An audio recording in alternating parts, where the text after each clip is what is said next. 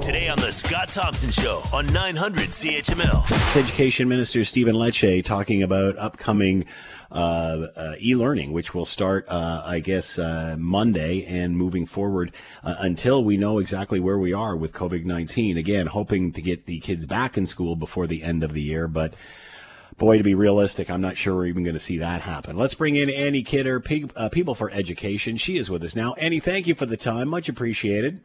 No problem. Your thoughts, Annie, on where the kids are now? Well, they're just as confused as all the grown-ups are, I think. And I do think that's the first thing we all have to remember. We're in a situation none of us has ever been in before. And that some of that situation is causing us anxiety or various sort of moments of, who am I? What is existence? Why am I alive? What is my purpose? Because it really freaks you out, to be honest, that we're in this pandemic. And then, so there's that going on. And then all of us are trying to, add some kind of normalcy to this time that is very abnormal. And part of it, rightly, from the provincial government is to how do we deal with the fact that 2 million kids aren't in school? I mean, 80% of the kids in the whole wide world now aren't in school because of this pandemic. I'm not sure. I listened with you to that interview. I worry about saying things like you don't use it, you lose it. That's really, there's not evidence of that, really. So we have to watch that we're not really getting caught up and, it's incredibly urgent that we have to be doing something right now. We have to get everybody online, doing math sheets. Because I don't think that that's necessarily true. I also would question some jurisdictions have just closed up shop. All across Canada, provincial governments are working on trying to figure out a way to provide what isn't e-learning, but is learning, distance learning, people are calling it. So how can we support kids and families to have some kind of ongoing learning that's teacher-led, that never can replace schools because schools are full of, your friends, for one thing, and relationships and face-to-face interactions. But how can we support kids so that they're not just playing video games or, wailing on their sisters and brothers? And I think that part, and I think that everybody is doing, as best they can right now to try and do that. But we do have to, we have to make sure we just keep remembering that the world is not the same, and that learning can take a lot of different forms, and that every single family is different in terms of its capacity to deal with, support, encourage their children to be learning. You're listening to the Scott Thompson Show podcast on 900 CHML. The minister, Lecce, said that obviously they're trying to save the year at this stage of the game. Is that a good idea? Or like other jurisdictions, as you mentioned, or other provinces, they're just shutting it down? I mean, is it, since we're, pretty much almost through the year, certainly 2/3, 3/4 of the way through, is it a good idea to try to push it over the finish line or just let it go? But no provinces are shutting it down, but lots of provinces are saying nobody's going back to school this year. But they're not shutting it down at all. I mean, Alberta announced earlier than anybody, I think, the indefinite closure of schools. But they have huge programs that have gone up. So it's not that, I don't think losing the year also is a sort of correct way of, no child is going to lose this whole year of learning because they missed the last 3 months of school. And there's no, that's not going to happen. But I do, sadly, depressingly think the likelihood of anybody going back to school in May is very, very low as well. Yeah. But, so what everybody's trying to figure out is, how can we make sure that kids are still able to interact with their teachers, that there's stuff for them to do to help them keep on thinking and, and learning in various ways. So I think I can't begin to guess at the different strategies of going, we're just going to do this kind of month by month. But it's not correct to say that any other provinces have just given up on the year. They really haven't. But they've said there's no way schools are going to open again until next fall. Perish. And And some have said that, just leave it the way it is and push the grades through that the kids have at this point, either giving them a pass or a fail. The government has decided to keep going with, with work and things that will be graded and then report cards at the end of the year.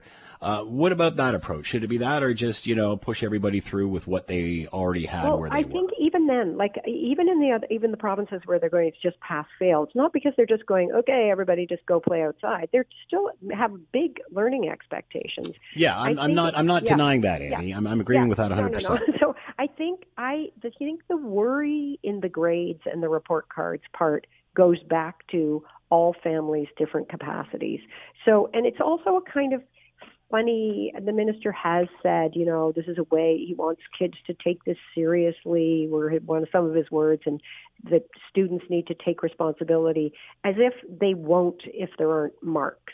And I think that, even universities have been dealing with this too, and a number of universities, not the one that my child goes to, have gone to pass-fail as well, because they understand that everybody's in a different situation. So I do worry about the grades because, let's take two extremes of a situation. You've got, a family with one child, living in a house with 3 computers and the parents working from home in quotation marks, but they are executives and they have lots of time and they've gone to university and they have lots of time to support their child and make sure that his or her marks are fabulous in all the subjects. You have another, and they're not freaked out. They have lots of money, so they're not worried about not having a job or being able to buy groceries. You have another family where there's 4 kids at home. They're in a 2-bedroom apartment. They have 1 computer among all of them. They have lost their jobs. You know what I mean? Or maybe they're newcomers and their English is not that good. Not to say that makes anybody do better or worse, but then, the idea of marks becomes really kind of strange in a way, and not really that helpful. And it's funny because I think this is the one area that I really do argue with the minister. I think he thinks it will make everybody take things more seriously if there are marks. I'm sure it was his experience at school, but I actually don't think that there's evidence that that's true, and that it's much more important that we're trying to think about all the different ways that kids can be learning than whether or not they're going to get marks and have you can assess assignments without marks. You can write notes about it back and forth. You can have kids working. Why is this such a big issue, Addie? Like, with all due respect, whenever I've talked to anybody in the education industry, I hear absolutely nothing positive about this. I hear nothing positive about how it's being implemented, nothing positive about how the kids are going to do moving through it. What is the perfect scenario here in this crisis? What is the perfect scenario? There are a lot of positive things that are happening. To me, it's just the marks part that is I think the government's done an amazing job in an incredibly stressful time. I'm really, really happy that the minister has, he's got a whole kind of command table or working table with directors, with all the teachers at it. I think everybody, school boards are reaching out to all the students or their families to figure out what do you need, in order to be able to do this. I think actually there's tons of wonderful stuff in here, like really, really, truly. To me, that, the only real part that I would go, is the marks part, because I'm not sure why that's necessary. No, I hope that, the teachers' federations are writing about it too, from what I'm reading online, and they're at the table helping work this out. Teachers want to be teaching. So, I think what happens is you end up with, lots of cranky people have very loud voices. Well, I've noticed this even with my kids. Like, I've got a child in elementary and a child in secondary school. Some teachers are being incredible about this and going way over and above, and other teachers aren't doing anything. They're waiting for directives from the union. Yeah. And, it just, and where I'm going with this, Annie, and where I'm going to go with this, is that how ironic is this, that e-learning was such a sticking point that there was absolutely no way teachers' unions wanted to even discuss this, and now all of a sudden it's the savior. It's what's going to save the kids' year. How does this change? How does this change? How does this change e-learning and this discussion moving forward? But because this isn't e-learning, this is a whole combination of ways to work with students from kindergarten to grade 12, not taking a class online at all. But you're right; it is ironic, and we have to make sure that this, doesn't drive us in a weird direction. I guess my question is, why can't we get there with these discussions instead of it's either all or nothing? I mean, let's be honest here. We're going to learn from this. This is going to change. This is going to change behavior moving forward. How do we bring these two sides together and talk about what is good and what is progress for the students? Because we always hear technology very much outpaces society. Well, now what's happened is society has just caught up with technology. Mm-hmm. And I really get the feeling that within the teachers' unions, there isn't the appetite to even have this discussion, whether it's e-learning, whether it's learning with the class and what we're going to be doing now. I guess the point that I'm making here is this isn't black and white. This is the future moving forward. Why are we not embracing this more? But I actually think some of the objections to I think you're right. Like I do, we were going to be releasing a whole report on technology on Monday. We're not now. But that it is really important. It's nothing in education is black and white or, good or bad or any of those things. And even though we always have a desire for that. And I think that using technology for learning, building in ways where kids are learning online for, part of a subject or integrated into their learning is incredibly important. It is important that, I think that one of the, there were I'm not going to talk for the teachers unions. The concerns about e-learning were it was being implemented incredibly fast. It was going to be mandatory for 4 subjects. I think that it would have been more effective to go, this is why we're doing this. Is the most exciting thing in the world. We're going to run 5 pilots. You're going to really wish your kid was in one. And we're going to make it so popular that everybody will enroll. Because right now there is e-learning and 6%. Yeah, my daughter's doing a course right now in grade 12. That's great. But very few are. 6% of kids on average per school are in e-learning. So how do we make it more popular? That's one part. But I also think I think you're right. And I hope there are people in the ministry right now going, we're going to evaluate the hell out of how this works for the next few months and we're going to learn from it and we're going to understand all the different ways that we can embed learning from a distance, learning online, how you can collaborate, all sorts of things. I hope that is what's happening. I just want to respond to your waiting for directors from their union. Teachers are on salary and at work right now, so they're waiting for their school board directors to, have a very, very clear plan about what they have to do. And school board directors are in the same position, right? Because they can tell teachers what they have to do. But me too, I'm the boss of an organization with staff. It's like, I also have to figure out how to work around the people who are parents, whose children are at home, whose learning they're supposed to be supporting. So there's a bunch of kind of fluid things there. And I'm sure, teachers are all different. Some of them have been, reached out very, very quickly. Some are slower. But on Monday, it's happening starting on Monday. This learning, there's there are expectations set for how many hours a week.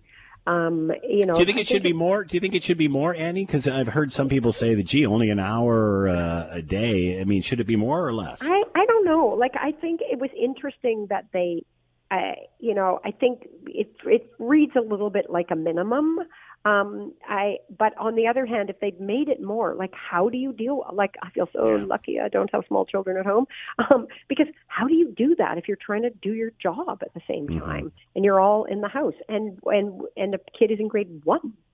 Or how do you do play-based learning in kindergarten online? And they're doing it. Like, our research director has a kid in kindergarten. The teacher's already reached out to her, the kid. But it's, I think it's like everybody being a little bit patient, figuring out that, remembering there's definitely going to hit lots of bumps as we go along. I loved the minister saying yesterday, if people don't have the internet and we can't get a hold of them, we're going to send bus drivers to their doors with, learning materials. So I think, everybody's really trying here. And school boards are doing an incredible, they are literally getting in touch with every single family to figure out what they need. And they really are. And, that's amazing too. So, Last question. How do you think this is going to change learning moving forward when we come out the other end of this? That's a great question. And I don't know the answer, but I hope it will, because I think, back to your point about, the black and whiteness of, people talking about online learning, I hope that there are lots of researchers looking at this, thinking about it, understanding it, because we can't, and you're really right. I mean, we're working on a big, huge, working on the future of public education and going, the world is changing very, very fast, and our schools need to not only keep out, but be out ahead of that. And it's not just technology, it's a lot of things. But I hope that this partly does help to change learning. Technology has already changed learning. But I also hope that we don't go, my other small sort of worry about this is very much focused on the kind of a little bit back to basics. How do we do the 3 R's? That we remember that there's a lot more involved in learning than that. But yeah, we can learn a lot from this. Annie Kidder has been with us, People for Education. Annie, as always, thank you so much for the time. Much appreciated, and you be well. Thank you. You too. Bye-bye. The Scott Thompson Show, weekdays from noon to 3 on 900 CHML.